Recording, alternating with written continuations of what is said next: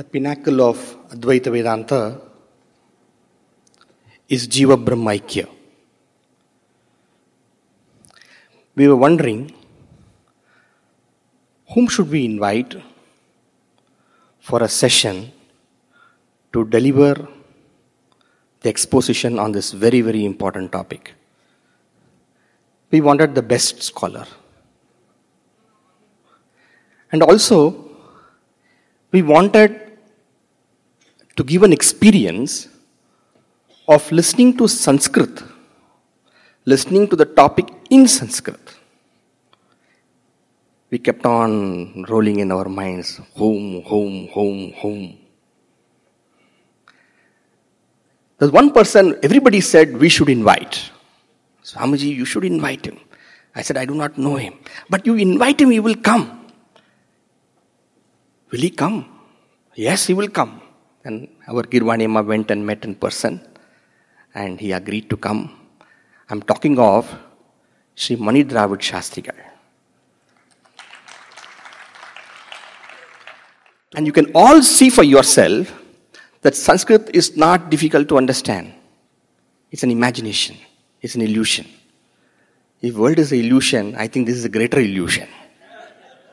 Professor Mani Dravid Shastri, one of the greatest exponents of Advaita Vedanta of our times, greatest scholar of many, many fields, he will express those thoughts. So let's all enjoy. Thank you, sir, for coming. Hari Om. Adya Asyam Chinmayanta Rashtriya Sansthanena Ayojitayam Advaita Vedanta Mahasabhayam Samupasthitaah Samagataah Mani Dravid Shastri Mahavaryaah Santi Iti Asmakam Harsha Vishayah Saubhagyancha Ete Shri Rajeshwara Shastri Mahabhaganam Pautraah Shikshanam Prashikshanam Chennai Varanasyoho Mahapanditebhyah Sampraptavantah Shiromani Parikshottirnaah Chennai Vishwavidyalayat Vidya Varidhim cha Kashi Hindu Vishwavidyalayat Sampaditavantah Vyakarana Purvamimamsa Nyaya Shastreshu Vidvansah Advaita Vedanta Vishayeshu tu Ete Vishwaprasiddhaah Bahavo Granthaah Etaihi Likhitaah Teshu Grantheshu Brahma Sutra Shankara Bhashyam Prakatartha Vivarana Bhashya Bhava Prakashika Nyaya Nirnaya Shariraka Nyaya Sangraha Sahitam Ekam Udaharanam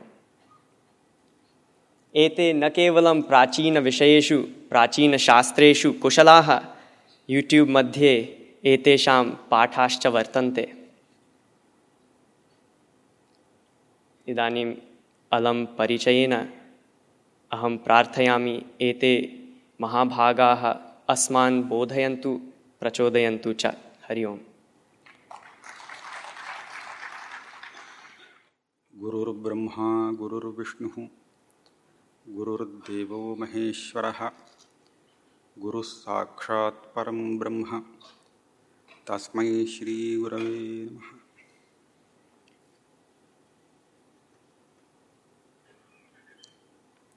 Sadashiva Samarambham, Shankaracharya Madhyamam, Asmadacharya Paryantam, Vande Guru Paramparam.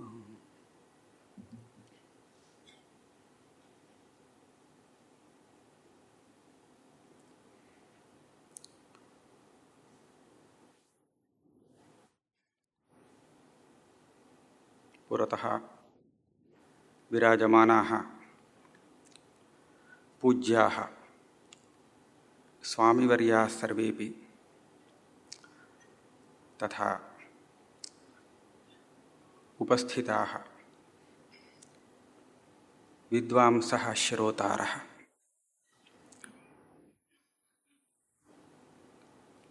Sarvan Bhavataha प्रणम्य अहं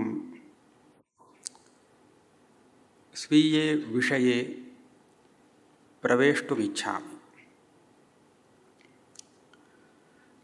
अद्यतनविषयः अस्ति जीवब्रह्म ऐक्यम्।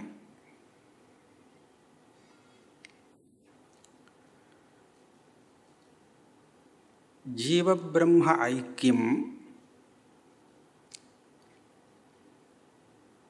इति यदा श्रूयते तदा एकम् अन्यदपि स्मरणपथम् आरोहति, महावाक्यम्। महावाक्यं महच्च तद्वाक्यञ्च महावाक्यं। नामश्रवणे महत् वाक्यम् अतिदीर्घं वाक्यं स्यात् इति भाति, परन्तु तत् केवलं पदत्रयघटितं वाक्यं भवति। तत् त्वम् असि, अहं ब्रह्म अस्मि। एतदपेक्षया अधिकानि पदानि कान्यपि तत्र न सन्ति। एतावद् अल्पं वाक्यं कथं महावाक्यं?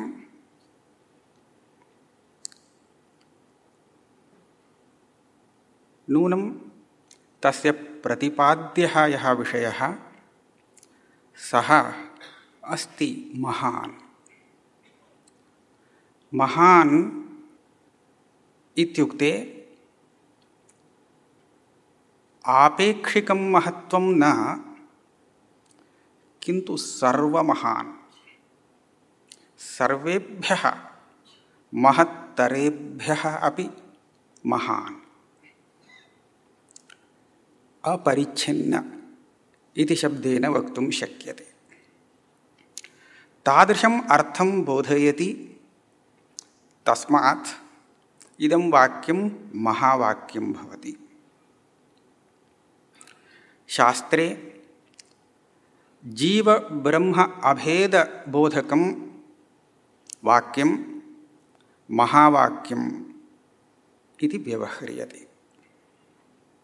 अस्तु, इदानीम् अनेन वाक्येन बोधनीयः अर्थः कः इति पश्यामः। सर्वासु उपनिषत्सु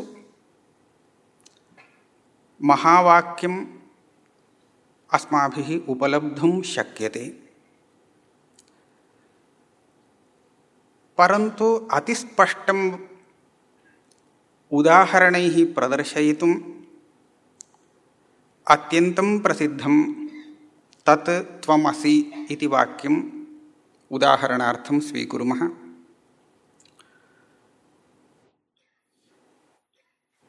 तत् त्वम् असि पदत्रयम् अत्र विद्यते।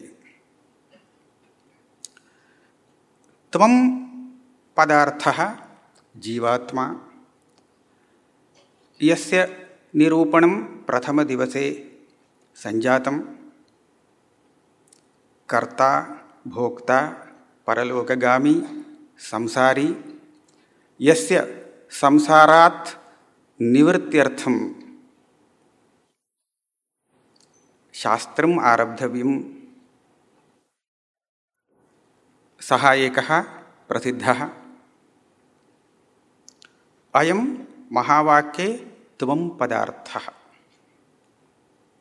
अस्मिन् महावाक्ये त्वम् इति शब्दप्रयोगः वर्तते, जीवपरः अयं शब्दः, तस्मात् त्वं पदार्थः इति व्यवह्रियते। यदि अहं ब्रह्मास्मि इति वाक्यं स्वीक्रियते, तदानीम् अयम् अहं पदार्थः भविष्यति, अयमेव। द्वितीयं पदं वर्तते तत्। तत् इति पदम् ईश्वरं बोधयति। ईश्वरः कः? गतदिने जगतः निरूपणावसरे अयम् ईश्वरः अपि निरूपितः एव। समस्तस्य जगतः मनसापि अचिन्त्य रचनारूपस्य भाष्यकारोक्तविशेषणविशिष्टस्य स्रष्टा सर्वज्ञः सर्वशक्तिः ईदृशः परमेश्वरः अधिगतः।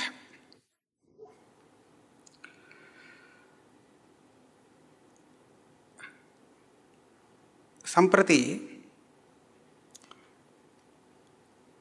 तत्त्वम् इति पदद्वयं पृथक् पृथक् यदि प्रयुज्यते तदा अयम् अर्थः भवति। परन्तु यदा एकं वाक्यं सम्पाद्यते त्वं तदसि, तदा समस्या तत्र उत्पद्यते। त्वं तदसि इति यदा उच्यते तदा श्रोता कथम् अवबुध्यते? अहं तदस्मि।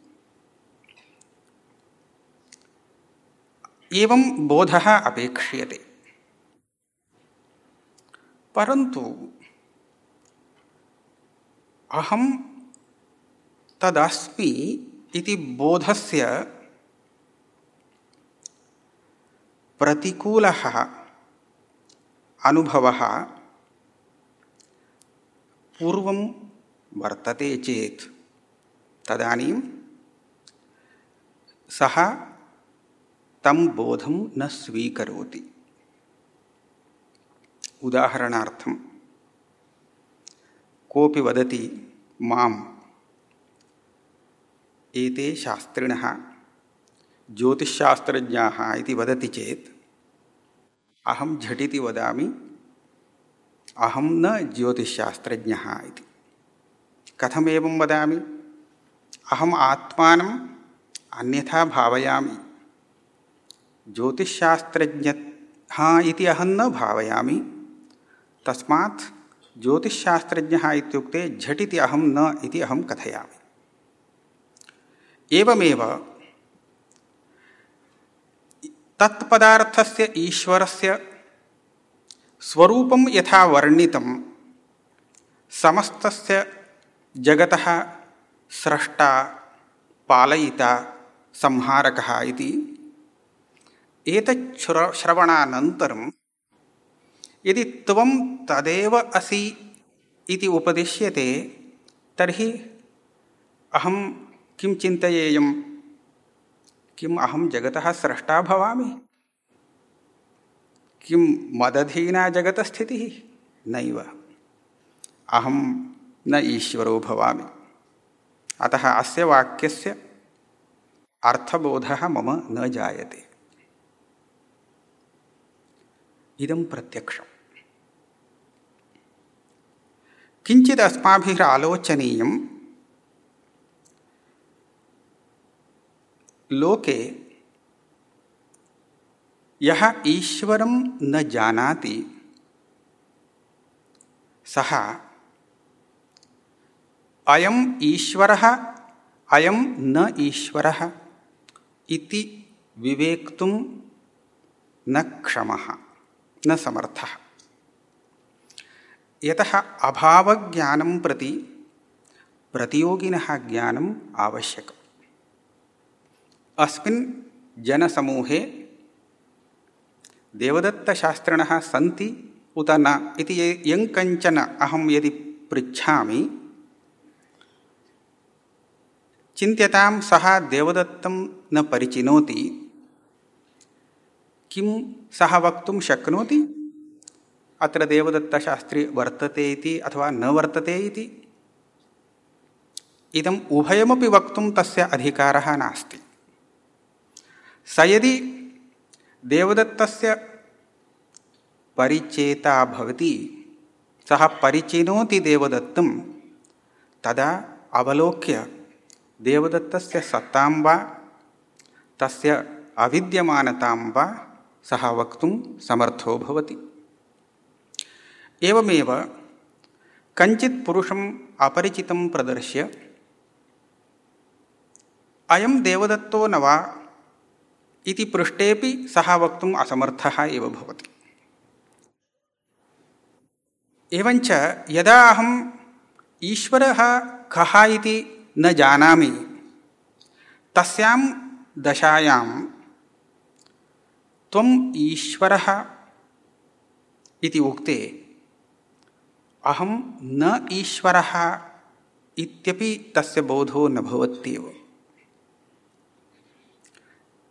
अहम् ईश्वरः इत्येव बोधः तदानीं भवेत्, परन्तु त्वम् ईश्वरः इत्युक्ते अहम् ईश्वरः इति बोधः यः आवश्यकः तस्य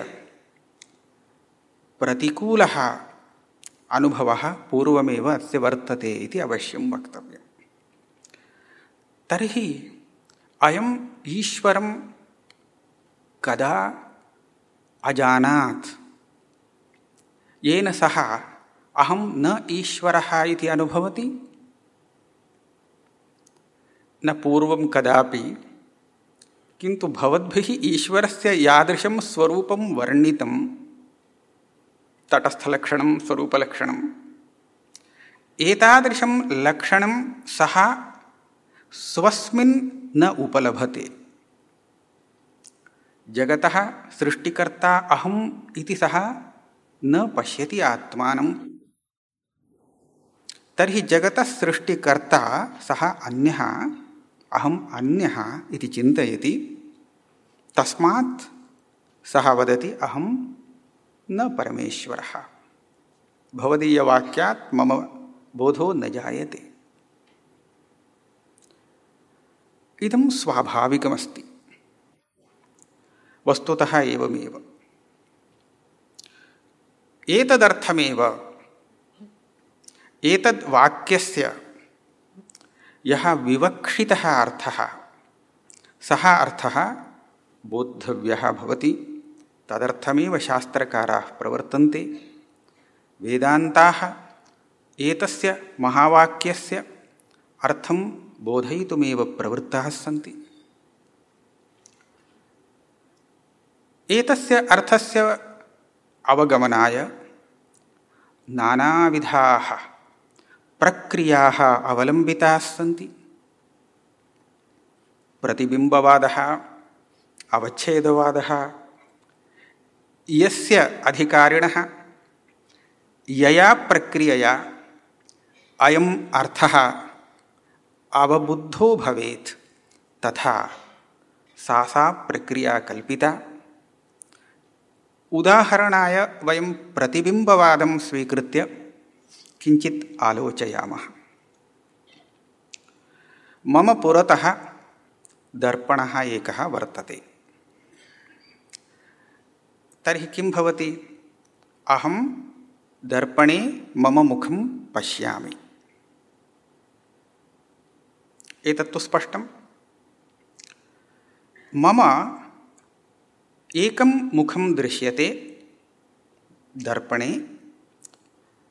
तत् मुखं ममैव मुखम् अहं जानामि। मम पार्श्वस्थः अपरः अस्ति, सः अपि इदं द्रष्टुं शक्नोति। सः दर्पणे एकं मम मुखं पश्येत्, दर्पणस्य बहिः पुरतः अपि एकं मुखं पश्येत्। तर्हि तस्य मुखद्वयं प्रतिभासते। दर्पणे एकं मुखं, बहिः एकं मुखं। बहिः यत् मुखं भाति तत् ममैव मुखं, दर्पणे यत् मुखं भाति तदपि ममैव मुखं, परन्तु द्वेधा भाति। यदा द्वेधा भाति तदा वयं तत्र भेदं कुर्मः। इदं बिम्बमुखम्, इदं प्रतिबिम्बमुखं। दर्पणे भासमानं मुखं प्रतिबिम्बमुखं, बहिः भासमानं मुखं बिम्बमुखम् इति। बिम्बः प्रतिबिम्बः इति द्वयं पार्श्वस्थः अवगच्छति, अन्येपि द्रष्टुं शक्नुवन्ति। यदा एकः दर्पणः वर्तते तदा बिम्बः प्रतिबिम्बः इति एकस्य द्वौ भेदौ सम्पन्नौ। शास्त्रकाराः वदन्ति अत्र तृतीयोऽपि प्रकारः एकः वर्तते। तृतीयः प्रकारः कः? दर्पणे यत् मुखं भाति तत् ममैव मुखम्, बहिः यत् मुखं भाति तदपि ममैव मुखम्, मम एकमेव मुखं, मुखद्वयं नास्ति। तर्हि दर्पणे भासमानं बहिः अवभासमानं च मुखम् एकमेव। यदि एकमेव मुखं तर्हि तत् प्रतिबिम्बमुखम् उत बिम्बमुखम्? मया उच्यते तद् मुखम्, न प्रतिबिम्बमुखं नापि बिम्बमुखं, तत्तु मुखम्। परन्तु इदं यत् मुखं वर्तते मम मुखं तदेव प्रतिबिम्बमुखमपि भवति, तदेव बिम्बमुखमपि भवति। दर्पणरूपम् उपाधिं स्वीकृत्य दर्पणे यदा भाति तदा तत् प्रतिबिम्बमुखम् इति नाम लभते। यदा प्रतिबिम्बमुखम् इति नाम लब्धं तेन तदा तस्य पुरतः विद्यमानस्य मुखस्य बिम्बमुखम् इति नाम लब्धम्। प्रतिबिम्बम् अपेक्ष्य अस्य बिम्बत्वं, न तु प्रतिबिम्बाभावे अस्य बिम्बत्वम्। यदा उपाधिः अपसारितः दर्पणः अन्यत्र नीतः तदा एकं मुखमेव वर्तते।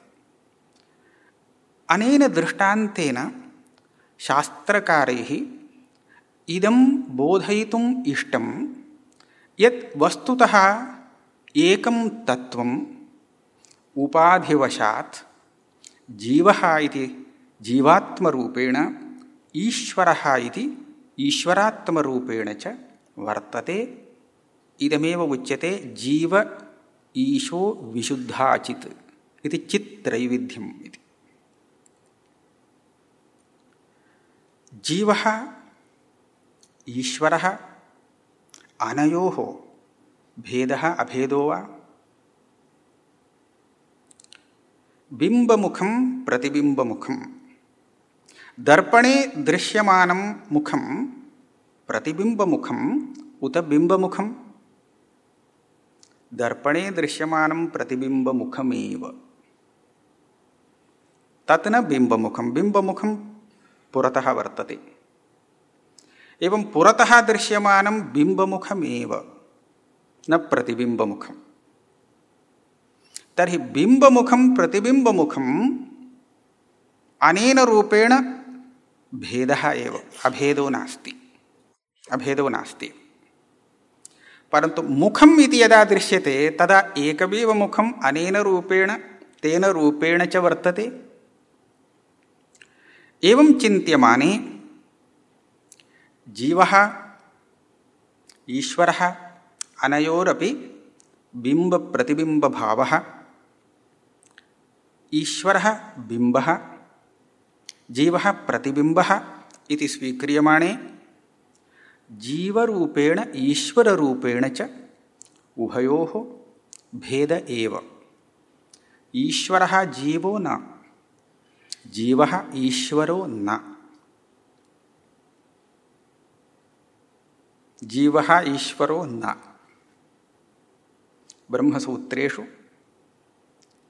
बहुषु अधिकरणेषु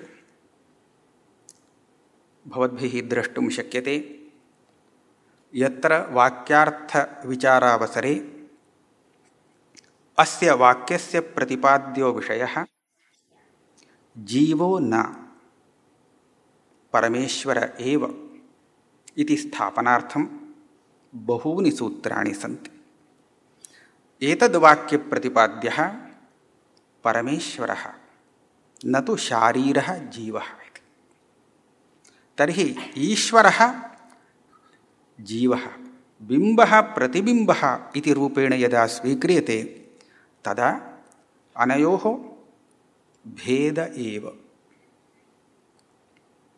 तर्हि किम् उच्यते? तत्त्वमसि जीवब्रह्म ऐक्यं शास्त्रप्रतिपाद्यं सत्यम्। अतएव तत्र भवति जीव ईश्वर वाचक शब्दयोः जहदजहल्लक्षणया स्वरूपपरत्वम् अखण्डार्थः इति इदम् उच्यते। मया किञ्चित् विव्रियते। जीवः ईश्वरः उभयरूपेण विद्यते एकमेव चैतन्यम्, एकः आत्मा उपाधिवशात् बहुधा भासते। अतः तद्यत् वास्तवं रूपम् उपाधिविनिर्मुक्तं रूपं तदेव जीवब्रह्म ऐक्यम् इति शब्देन व्यवह्रियते। वस्तुतः द्वयोः यदा ऐक्यम् इति उच्यते तद् ऐक्यं नैव सम्भवति।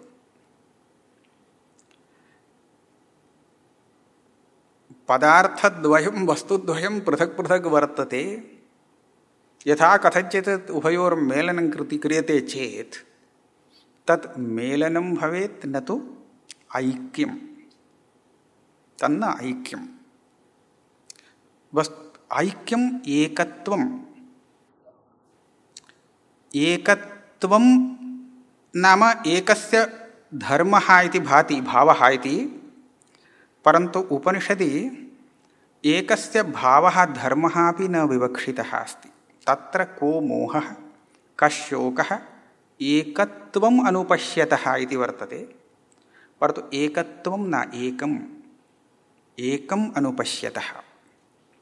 प्रायेण उपनिषदि भावप्रत्ययः स्वार्थे अनेकत्र प्रयुज्यमानः दृश्यते।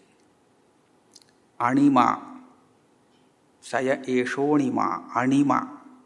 अणिमा इति शब्दस्य अर्थः भवति अणोर्भावः। परन्तु अस्मिन् वाक्ये विवक्षितः अर्थः तादृशभावः यस्य सः धर्मी अणुः इत्यर्थः। भूमा, परमात्मनः भूमा इति शब्दः प्रयुज्यते। अहमपि भूमा इत्यत्रापि भूमा इति बहुशब्दात् भावप्रत्यये निष्पद्यते रूपं। बहुत्वं वैपुल्यम् इति शब्दार्थः। परन्तु विपुलं तादृशं वस्तु तत्र ग्राह्यम्, अपरिच्छिन्नम् इति वस्तु। एवमेव एकत्वम् अनुपश्यति, त्वं नापेक्ष्यते। एकम् अनुपश्यतः शोकः मोहश्च न भवतः। तर्हि अत्र सर्वत्रापि यः धर्मः वर्तते सः धर्मः अस्माभिः तिरस्करणीयः, सः त्यक्तव्यः। धर्मीमात्रं यदा स्वीक्रियते तद् वस्तुतः एकं जीवब्रह्म ऐक्यं न, इदम् एकं वस्तु। एकं वस्तु इति यज्ञानं तदेव अस्माकं महावाक्यार्थः। तर्हि महावाक्येन प्रतिपाद्यः अर्थः अयमेव। एतदर्थमेव सर्वाणि शास्त्राणि प्रस्थानत्रयं प्रवृत्तमस्ति। परन्तु वयम् इदानीं विचारयामः। कञ्चित् प्रति यदा त्वं तदसि इति वाक्यं प्रयुज्यते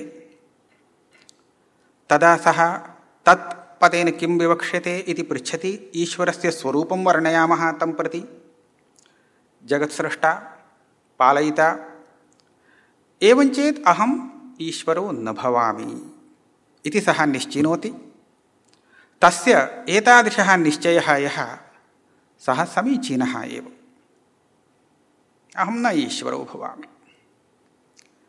परन्तु सः कथम् आत्मानम् ईश्वरात् भिन्नं वेद, कथं जानाति अहं न ईश्वरः इति?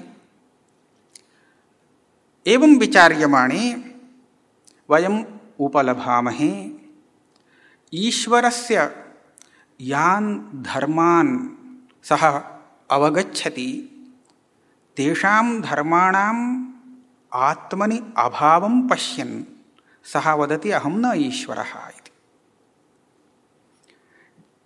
यथा जगत्सृष्टिकर्तृत्वं यदा शृणोति तर्हि अहं न जगत् सृष्टवान् इति स्वात्मनि तदभावं पश्यति, तर्हि अहं न ईश्वरो भवामि। अहं संसारी अस्मि, मम सुखदुःखे स्तः अहं मनुष्यः भवामि, ईश्वरः न तादृशः, असंसारी वर्तते। एवं यः यदा चिन्तयति तदा ईश्वरात् आत्मानं भिन्नं पश्यति। मया एतत् किमर्थं वक्तुम् उद्दिष्टम्, अस्माकं यत् भेददर्शनं तत् धर्मपुरस्कारेणैव भवति, धर्मपुरस्कारं विना न। धर्मभेददर्शनमेव तत्। यदा धर्माः तिरोहिताः तदा कोऽपि आत्मनः ईश्वरात् भेदं नैव उपलभते, न द्रष्टुं शक्नोति च। परन्तु कथं धर्मास्तिरस्करणीयाः? किं विद्यमानः धर्मः अपनेतुं शक्यते? न शक्यते। मम पुरतः एकः घटः अस्ति, अपरः पटः वर्तते। घटः पटः द्वयं भिन्नम्, उभयोः अभेदः नास्ति, अहं जानामि। कुतः भेदः? बहवः धर्माः विभिन्नाः सन्ति। अहं यदि तयोः धर्मान् विस्मरामि तावता घटपटयोः अभेदो भवेत्? नैव भवितुम् अर्हति। घटपटयोरपि मास्तु, द्वौ घटावेव स्तः। एकः घटः अपरः घटः, अयमपि घटः सोऽपि घटः, परन्तु उभयोः भेदकं धर्मम् अहम् अपनयामि चेत् किं द्वौ घटौ एकीभूतौ भवतः? भेदकधर्माः कामं न भासन्तां, परन्तु स्वरूपद्वयं घटस्य तिष्ठत्येव। एतादृशं जीवब्रह्मैक्यम् अत्र न विवक्षितम्। यतः ईश्वरस्य ईश्वरत्वम् अपलप्यते, जीवस्य जीवत्वम् अपलप्यते, तर्हि उभयोरभेदः इत्येतादृशम् ऐक्यम् अत्र न विवक्षितम् अस्ति। किन्तु एकमेव वस्तु मया यदा बिम्बप्रतिबिम्बमुखदृष्टान्तेन प्रथमतः एव अवतारितम्, एकं वस्तु उपाधिभेदेन भिन्नं यदा भवति तदा तद्यत् एकं वस्तु तदेव अत्र एकं जीवब्रह्मैक्यम् इति विवक्षितमस्ति। एतदर्थमेव महावाक्यार्थज्ञानात् प्राक् महावाक्यघटकपदानाम् अर्थज्ञानम् अपेक्ष्यते। तत्र पदानाम् अर्थज्ञानेपि शक्यार्थज्ञानं लक्ष्यार्थज्ञानम् इति द्वयम् अपेक्ष्यते। शक्यार्थबोधकमेव पदं भवति, परन्तु तात्पर्यवशात् तस्य लक्ष्यार्थः अवगन्तव्यो भवति। यदा लक्ष्यार्थः अवगम्यते तदा महावाक्यार्थः अखण्डार्थो भवति। भवतु लक्ष्यार्थः कथम् अवगन्तव्यः? कस्य अस्य पदस्य लक्ष्यार्थः कः? लक्ष्यार्थः अपि शास्त्रेणैव अवगमयितव्यः। शास्त्रं परित्यज्य अन्यः उपायः नास्ति। वयम् अनुभवपरीक्षां कृत्वा शास्त्रप्रतिपादितस्य विषयस्य उपपत्तिं चिन्तयितुं शक्नुमः, परन्तु साक्षात् शास्त्रप्रतिपाद्यमर्थमेव शास्त्रनिरपेक्षतया न अवगन्तुं प्रभवामः। शास्त्रेण इदं प्रतिपादितम् अत्रैव तात्पर्यम् इति अवगते सति ततः परम् उपपत्तिरूपेण चिन्तयिष्यामः, परन्तु तन्मात्रेण इदम् अवगन्तुं न शक्नुमः। शास्त्रम् इदानीं कथम् अवबोधयति चिन्तयामः। एकमेव वस्तु उभयात्मना वर्तते इत्येतत् बोधनार्थं शास्त्रम् एकां प्रक्रियाम् आश्रयति। तत् एवं करोति, यत् यत् प्रतिबन्धकं वर्तते एतादृशस्य ज्ञानस्य जनने, तत् प्रतिबन्धकं प्रथमतः विचार्यतां, तद् अपनीय अनन्तरं पश्यतु शास्त्रम्। प्रप्रथमं मया अस्मिन् विषये बहु न गन्तव्यमस्ति, विस्तरः भविष्यति। अहं मनुष्यः, त्वं कः इत्युक्ते अहं मनुष्यः, इतोपि त्वं कः इत्युक्ते स्वकीयं नाम वदति, पितुर्नाम अस्य पुत्रः अस्यां पदव्यां वर्ते इत्यादिकं वदति। एतत् सर्वं कस्य परिचयः? न आत्मनः परिचयः। स तु मन्यते आत्मनः परिचयः। त्वम् आत्मनः परिचयं कुरु इत्युक्ते सः एवम् आत्मनः परिचयं कुर्यात्। व्यावहारिकम् इदम् अस्माभिरपि तथैव क्रियते, व्यवहारः अनुसर्तव्यः इति। परन्तु कस्य अयं परिचयः? भवद्भिः ज्ञातुं शक्यते, स्पष्टं वर्तते शरीरस्य अयं परिचयः। अस्य शरीरस्य, अस्य आत्मनः यावन्ति शरीराणि, सर्वेषां शरीराणाम् अयं न परिचयः, पुरतः विद्यमानस्य शरीरस्य परिचयः।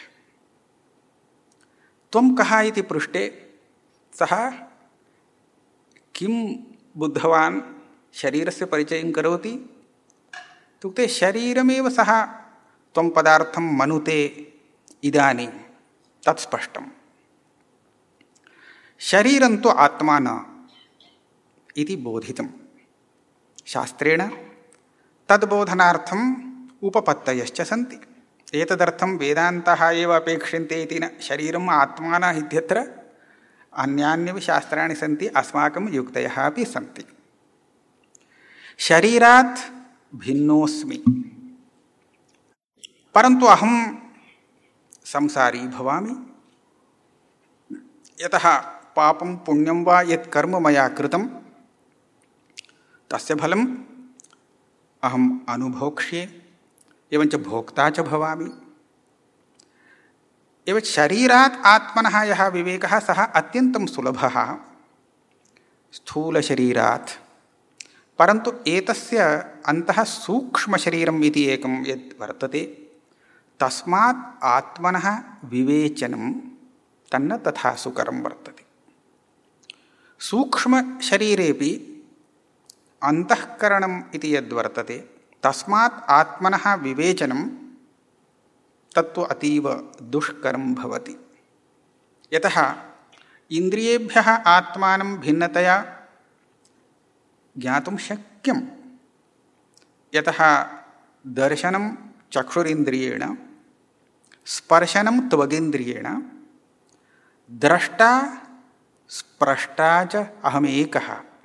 इन्द्रियं भिन्नम्, अहं तु एकः। एवञ्च अहम् इन्द्रियेण पश्यामि, न तु अहमेव इन्द्रियं भवामि। एवञ्च इन्द्रियापेक्षया आत्मनः भेदं सर्वोपि अवगन्तुं प्रभवति, परन्तु अन्तःकरणापेक्षया भेदं तु न प्रभवति अवगन्तुम्।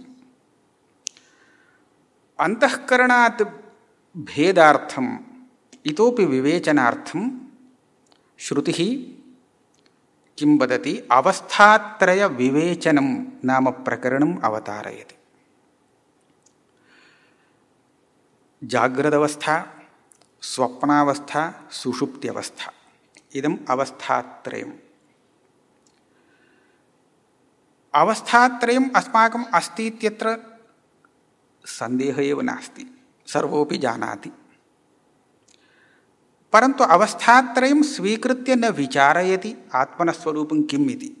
अहम् अवस्थावान् भवामि एतावत्तु सर्वः जानाति, परन्तु तस्य फलं किम् इति न प्रभवति वक्तुं, यतः विचारयितुम् असमर्थः। जाग्रदवस्थायां यथा अहम् आत्मानं भावयामि तदपेक्षया किञ्चित् वैलक्षण्यं स्वप्नावस्थायां दृश्यते। स्वप्नावस्थातोपि सुषुप्त्यवस्थायां वैलक्षण्यं दृश्यते। किञ्चित् अहं विवेचयामि। जाग्रदवस्थायां तु महान् भेदः, अहमन्यः सः अन्यः, अत्यन्तं वैलक्षण्यं दृश्यते। मयैव दृश्यते इति न, सर्वैरपि दृश्यते। स्वप्नावस्थायां तु अहमेव एकः द्रष्टा भवामि, परन्तु अहं भेदं पश्यामि, आत्मनः अन्येषाञ्च भेदं पश्यामि, परन्तु अन्ये न पश्यन्ति। मदीयस्वप्नस्य अन्ये द्रष्टारः न भवन्ति, अहमेव एकः द्रष्टा भवामि। तत्र अहम् आत्मानमपि पश्यामि, अन्यांश्च पश्यामि, द्रष्टा अहम् एकः। इदम् अस्ति जाग्रदपेक्षया स्वप्नस्य वैलक्षण्यं।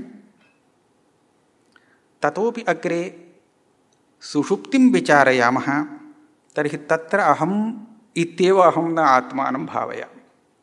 तत्र न कोऽपि भेदः दृश्यते, मयापि न दृश्यते, अन्येनापि न दृश्यते। सुषुप्ति यदि अहं चैतन्यरूपः स्वप्रकाशः, अस्मिन् विषये तु प्रमाणमस्ति, यतः अहम् अस्मि वा न वा इति सन्देहः कस्यापि नास्ति। अहं प्रमाणेन विचार्य अहम् अस्मि वा न वा इति निर्णयामि इति कोऽपि न प्रवर्तते। तस्मात् अहं स्वप्रकाशः। स्वप्रकाशो भूत्वा अहं यदा आलोचयामि तदा सुषुप्त्यवस्थायां वा स्वप्नावस्थायां वा जाग्रदवस्थायां वा कं विशेषं पश्यामि इति चिन्तनीयम्। इदम् अस्माभिः उपलब्धुं शक्यते जाग्रदवस्थायां स्वप्नावस्थायां वा ये भेदाः मया दृष्टाः तेषु एकोऽपि भेदः सुषुप्त्यवस्थायां मया नोपलभ्यते, किन्तु आनन्दः उपलभ्यते सुषुप्त्यवस्थायाम्। इदमेव अस्माकं वास्तवं स्वरूपम् इति तेन अवगन्तव्यम्। यतः अन्यसम्बन्धात् यद् रूपम् अस्माकम् आगच्छति तन्न अस्मदीयं रूपम्। शरीरसम्बन्धात् अहं मनुष्यो भवामि तर्हि इदं न मदीयं रूपम्, अहं न मनुष्यः। अन्तःकरणसम्बन्धात् अहं स्वप्नं पश्यामि तर्हि इदमपि अपगच्छति। तर्हि सुषुप्तिकाले कस्य सम्बन्धात् मया आनन्दः अनुभूयते? न कस्यापि सम्बन्धात्, किन्तु स्वकीयः आनन्दः तदानीं स्वयं प्रकाशते। सुषुप्तिदृष्टान्तः श्रुतौ उपन्यस्यते। पश्यतु भवतः आत्मनः स्वरूपं कीदृशं वर्तते इति। भवान् आत्मानम् अन्यथा मत्वा महावाक्यात् जायमानस्य बोधस्य अनङ्गीकारं कृतवान्, परन्तु इदानीं तादृशः यः अनुभवः सः समीचीनो वा न समीचीनः? इदमेव तव सर्वदा विद्यमानं स्वरूपं। सुषुप्त्यवस्थातः मोक्ष अवस्थायाः कियान् विशेषः इत्युक्ते सुषुप्त्यवस्थायाम् अज्ञानमपि अस्ति। यतः उत्थितः वदति न किञ्चिदवेदिषम्, परन्तु मोक्षावस्थायां तन्नास्ति। एतावानेव भेदः। तर्हि एवं यदा त्वं पदार्थस्य शोधनं क्रियते तदा सच्चिदानन्दस्वरूपम् इदमेव आत्मनस्वरूपं पर्यवस्यति। एवमेव ईश्वरस्यापि तटस्थलक्षणं स्वरूपलक्षणम् इति लक्षणद्वयं पूर्वेद्युः प्रदर्शितं। तटस्थलक्षणं तु उपलक्षणं, तन्न स्वरूपान्तर्गतं, किन्तु स्वरूपम् आयासं विना ज्ञातुम् उपयुज्यते तटस्थलक्षणं। स्वरूपलक्षणं किम्? सत्यं, ज्ञानम्, अनन्तम्, आनन्दम्, इदमेव स्वरूपलक्षणं। यदा तस्यापि स्वरूपम् इदमेव ममापि स्वरूपम् इदमेव इति विवेचयति तदा अयम् उभयोः भेदम् अवगन्तुं न प्रभवति। भेदम् अवगन्तुं न प्रभवति। तर्हि अस्यां दशायां तत् एकमेव वस्तु इति बोधयितुं महावाक्यं प्रवर्तते। इदमेकमेव वस्तु। केचन एवं पृच्छन्ति, ईश्वरस्वरूपनिरूपणस्य का आवश्यकता? जीवः शरीराद् भिन्नः अस्ति, सूक्ष्मशरीराद् भिन्नः अस्ति, अज्ञानात् भिन्नः अस्ति। तस्य स्वरूपं सच्चिदानन्दस्वरूपमस्ति। अलम् एतावता। महावाक्येनापि एतदपेक्षया किम् अधिकं सम्पादितम्? अहं सच्चिदानन्दस्वरूपः अस्मि, अयमेव वाक्यार्थः। अवगन्तुं शक्यः। ईश्वरनिरूपणस्य का आवश्यकता? महावाक्यस्य का आवश्यकता? त्वं पदार्थस्य शोधनमात्रेण अयमर्थः सिद्ध्यति। किञ्चिदत्र विवक्षितमस्ति श्रुत्या। बृहदारण्यकश्रुतिः एवं वर्णयति, महावाक्यजन्यबोधोत्तरं तादृशबोधस्य विवरणं करोति, यद्यपि न फलं किन्तु विवरणं करोति। ब्रह्मवा इदम् अग्र आसीत् तत् आत्मानमेव अवेत्। अवेत् नाम अजानात्। कथम् अवेत्? अहं ब्रह्मास्मि इति। तस्मात् तत् सर्वमभवत्। अहं ब्रह्मास्मीति अवेत्, तस्मात् तत् सर्वमभवत्। भवन्तः पश्यन्तु, अहं ब्रह्मास्मीति अहम् अवगच्छामि चेत् अहमेव ब्रह्मा अस्मि इत्येव मतिः स्यात्। 10 जनाः सन्ति, 10 यदि अहं ब्रह्मास्मि इति जानन्ति पृथक् पृथक्, अहमपि एकं ब्रह्म, सोऽपि एकं ब्रह्म, एवं न। यथा 10 सन्ति, भवानपि मनुष्यः, सोऽपि मनुष्यः, परन्तु मनुष्याः अन्ये अन्ये सन्ति। अनया रीत्या अहं ब्रह्मास्मि इति न अवगन्तव्यमस्ति। अत्र तु यदा अहं ब्रह्मास्मि तदा सर्वं ब्रह्म, तस्मात् तत् सर्वमभवत्। सर्वभूतेषु चात्मानं ततो न विजुगुप्सते। यस्मिन् सर्वाणि भूतानि आत्मैवाभूत् केवलम् अस्मिन् शरीरे अहं ब्रह्मास्मि अन्यत् सर्वम् अन्यत् इति न, किन्तु सर्वेषु शरीरेषु एकम् आत्मस्वरूपम् इत्येतद् भानम् अपेक्ष्यते अस्य। यदि त्वं पदार्थस्य शोधनमात्रं क्रियते, तत्तु स्वबुद्ध्या क्रियते, तदा सः इदम् अवगच्छेत्, मम यत् परिच्छिन्नं स्वरूपमस्ति तत् सच्चिदानन्दात्मकम्। एवमेव अन्योपि अवगच्छेत्, सोऽपि सच्चिदानन्दात्मकः। परन्तु एकमेव आत्मतत्त्वं सर्वेषु शरीरेषु वर्तते इति एतावन्मात्रेण न भवति। अतः महावाक्यं किं वदति? महावाक्यं तु सर्वेषु इदमेकमेव तत्त्वं वर्तते। इदमस्ति अद्वैतम्। इदमेव एकम् अनुपश्यतः, एकत्वं त्वं मया निष्कासितः, एवञ्च एकम् अनुपश्यतः, एवं यः पश्यति तस्यैव कः शोकः को मोहः।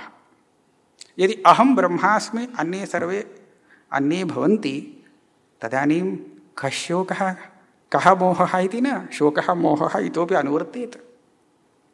तस्मात् एतादृशम् आत्मतत्त्वं बोधयितुमेव वेदान्ताः प्रवृत्ताः। इदमेव वस्तुतः जीवब्रह्मैक्यं भवति। अहम् एतदेव तात्पर्यं वेदान्तानाम् इति बोधयितुं बादरायणाचार्याणाम् एकं सूत्रम् उपस्थापयितुमिच्छामि। संक्षेपेण उपस्थापयिष्यामि। यद्यपि बादरायणाचार्यैः केवलं महावाक्यानि विषयीकृत्य महावाक्यार्थविषयः कः इति किमपि अधिकरणं न प्रवर्तितं ब्रह्मसूत्रेषु, यतः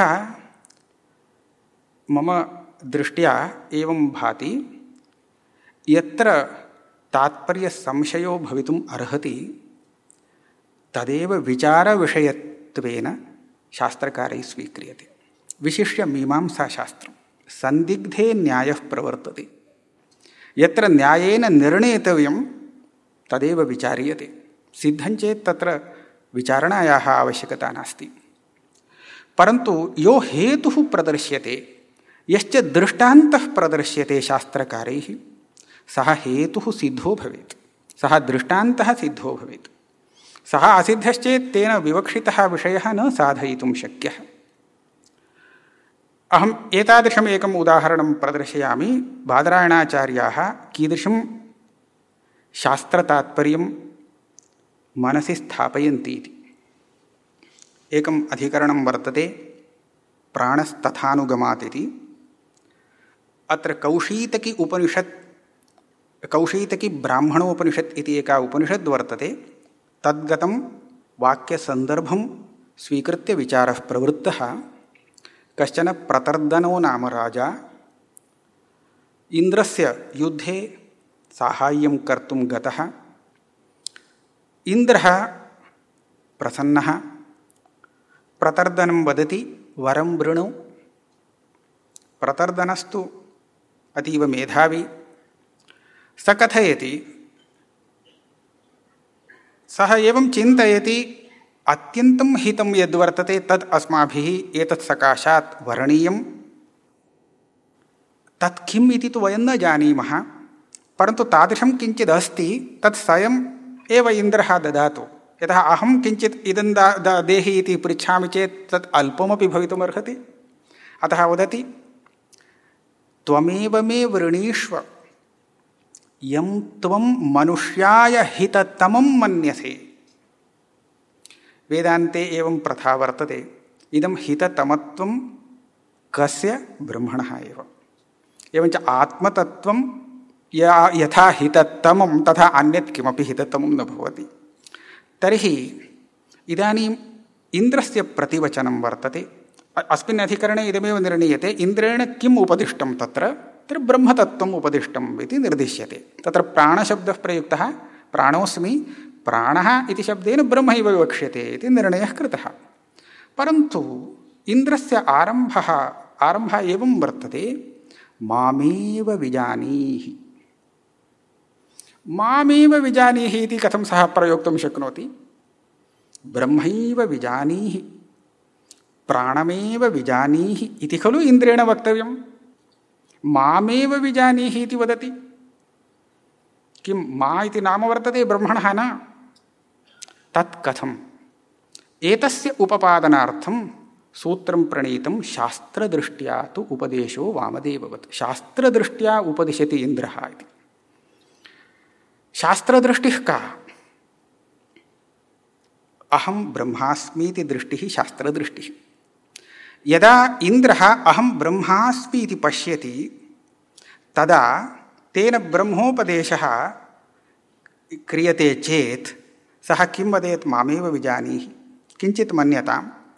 साक्षात् परमात्मनः सकाशे प्रतर्दनो गतः हिततमम् उपदिश इति पृच्छति, तर्हि परमात्मा किं वदेत्? मामेव विजानीहि, एवमेव वदेत्। तर्हि इन्द्रोऽपि कुतः एवं वदति? सः पश्यति अहमेव ब्रह्मास्मि इति। तर्हि इन्द्रोऽपि अहं ब्रह्मास्मि इति पश्यति, तया दृष्ट्या वदति मामेव विजानीहि। इन्द्रं विजानीहि इति नार्थः, मामेव विजानीहि ब्रह्मैव विजानीहि इत्येव अर्थः। उभयोः एकः अर्थः। इयम् इन्द्रस्य दृष्टिः बादरायणाचार्येण शास्त्रदृष्टिपदेन व्यवह्रियते। इत्युक्ते शास्त्रतात्पर्यविषयीभूता दृष्टिः इयम्। एतद्विषये निर्णयार्थं सूत्रं किमपि न अपेक्षते, इदं सिद्धवत् उच्यते। पुनश्च अस्माकं संशयो भवेत्, अहमेव ब्रह्मास्मि इति मया पूर्वमुक्तं किल, न अन्यद् ब्रह्म इति। तथा संशयो मा भूत् इत्येतदर्थं सूत्रकारः दृष्टान्तं वदति वामदेववत्। वामदेवः मामेव विजानीहि इति न वदति। अतः सूत्रम् एवं न योजनीयं, वामदेवः यथा मामेव विजानीहि इति वदति तथा इन्द्रो वदति इति न सूत्रस्य अर्थः। वामदेवः किं वदति? अहं मनुरभवम्, अहं सूर्यः अभवम्। अयं वामदेवः कदा सूर्यः अभवत्, कदा मनुः अभवत्? अयं सूर्यः अभवत्, मनुः अभवत् इत्यत्र तात्पर्यं नास्ति। तस्य यदा गर्भस्थस्यैव आत्मदर्शनं जातं तदा सर्वेषु मनुः सूर्यः इति किं सर्वं जगत् यद्वर्तते तत्र व्याप्तम् आत्मतत्त्वं तेन दृष्टम्। इदमेव आत्मतत्त्वम् उपाधिवशात् तत्तन्नाम भजते इति यदा ज्ञातं तदा स पश्यति अहमेव मनुः, अहमेव सूर्यः इति। एवञ्च सर्वत्र एकम् आत्मतत्त्वं पश्यन् तद्धैतत् पश्यन् ऋषिर्वामदेवः प्रतिपेदे। एवम् अनुभवन् सः वामदेवः स्वस्य सर्वात्मभावं सर्वत्र आत्मदर्शनं प्रकटयितुम् अहं मनुरभवम् इत्यादि वदति। श्रुतेः वचनमिदं। श्रुतिः कथञ्चित् भावं प्रदर्शयितुं वाचा साक्षात् वक्तुं न शक्यते, परन्तु यया कयाचित् विधया इममर्थं बोधयिष्यामि इति कृत्वा ब्रह्मानुभवस्य स्वरूपम् एवं वर्णयति वामदेवमुखात्। तथा च आत्मनः स्वरूपं यद् ज्ञातव्यम् अहं ब्रह्मास्मीति, अहम् अस्मिन् शरीरे ब्रह्मास्मि इति न विवक्षितार्थः, किन्तु सर्वत्र सर्वभूतेषु चात्मानम् इदमेव तस्य विवक्षितः अर्थः वर्तते।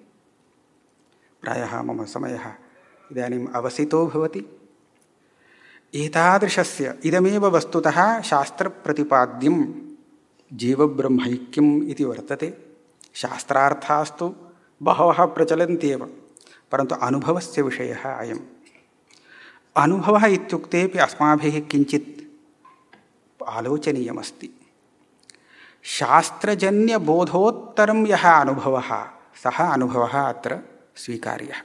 अन्यथा पूर्वम् अहं मनुष्योऽस्मि इति मम अनुभवः, अहं न ईश्वरोऽस्मि सत्यं, त्वं ब्रह्मादि न, त्वं न संसारी इत्युक्ते अहं संसारी एव अस्मि इति मम अनुभवः, सोऽप्यनुभवः, किन्तु सः विरुद्धः अनुभवः, सः अनुभवः न।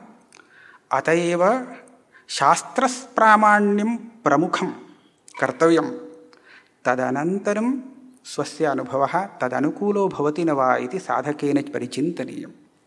एवञ्च शास्त्रप्रामाण्यम् अनुसृत्य यदा साधकः स्वानुभवं परीक्षते तदा उपपत्तयस्तादृश्यः स्फुरन्ति येन शास्त्रीयः विषयः अनुभवपथम् आगच्छति इति सः विश्वसितुं शक्नोति। अतः यद्यपि अद्वैतमिति उच्यमाने झटिति जीवब्रह्मैक्यं सर्वमेकम् इदं सर्वमपि विपरीतमिव प्रतिभाति, लौकिकानां प्रतिभासतां तथा, तत्र तेषां दोषः न इति अहं न मन्ये, परन्तु शास्त्रप्रतिपाद्यं तत्त्वम् अवगन्तुं तु शास्त्रीयप्रक्रियया पदार्थाः अवगन्तव्याः। तया प्रक्रिययास्तु इदं शाश्वतीं शान्तिं प्रतिष्ठापयितुम् अलं भवति इति। अहम् एतावता यथामति मया यावदवगतं तावदिमं विषयम् उपस्थाप्य एतादृशम् अवसरं मत्कृते दत्तवद्भ्यः स्वामिपादेभ्यः स्वीयां कृतज्ञतां निवेद्य विरमामि। ओम्।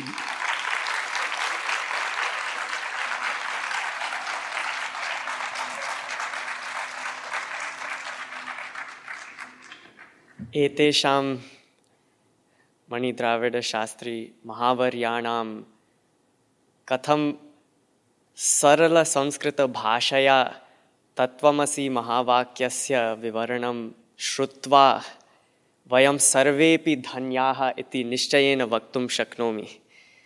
इदानीम् अहं प्रार्थयामि पूज्य स्वामी तेजोमयानन्दगुरवः कृपया मणिद्राविडशास्त्री महोदयेभ्यः चिन्मयान्ताराष्ट्रीयपक्षतः कृपया लघूपहाररूपेण अस्माकं धन्यवादान् वदन्तु। एतत् प्रवचनं प्रसन्नगम्भीरम् आसीत्। धन्यवादाः।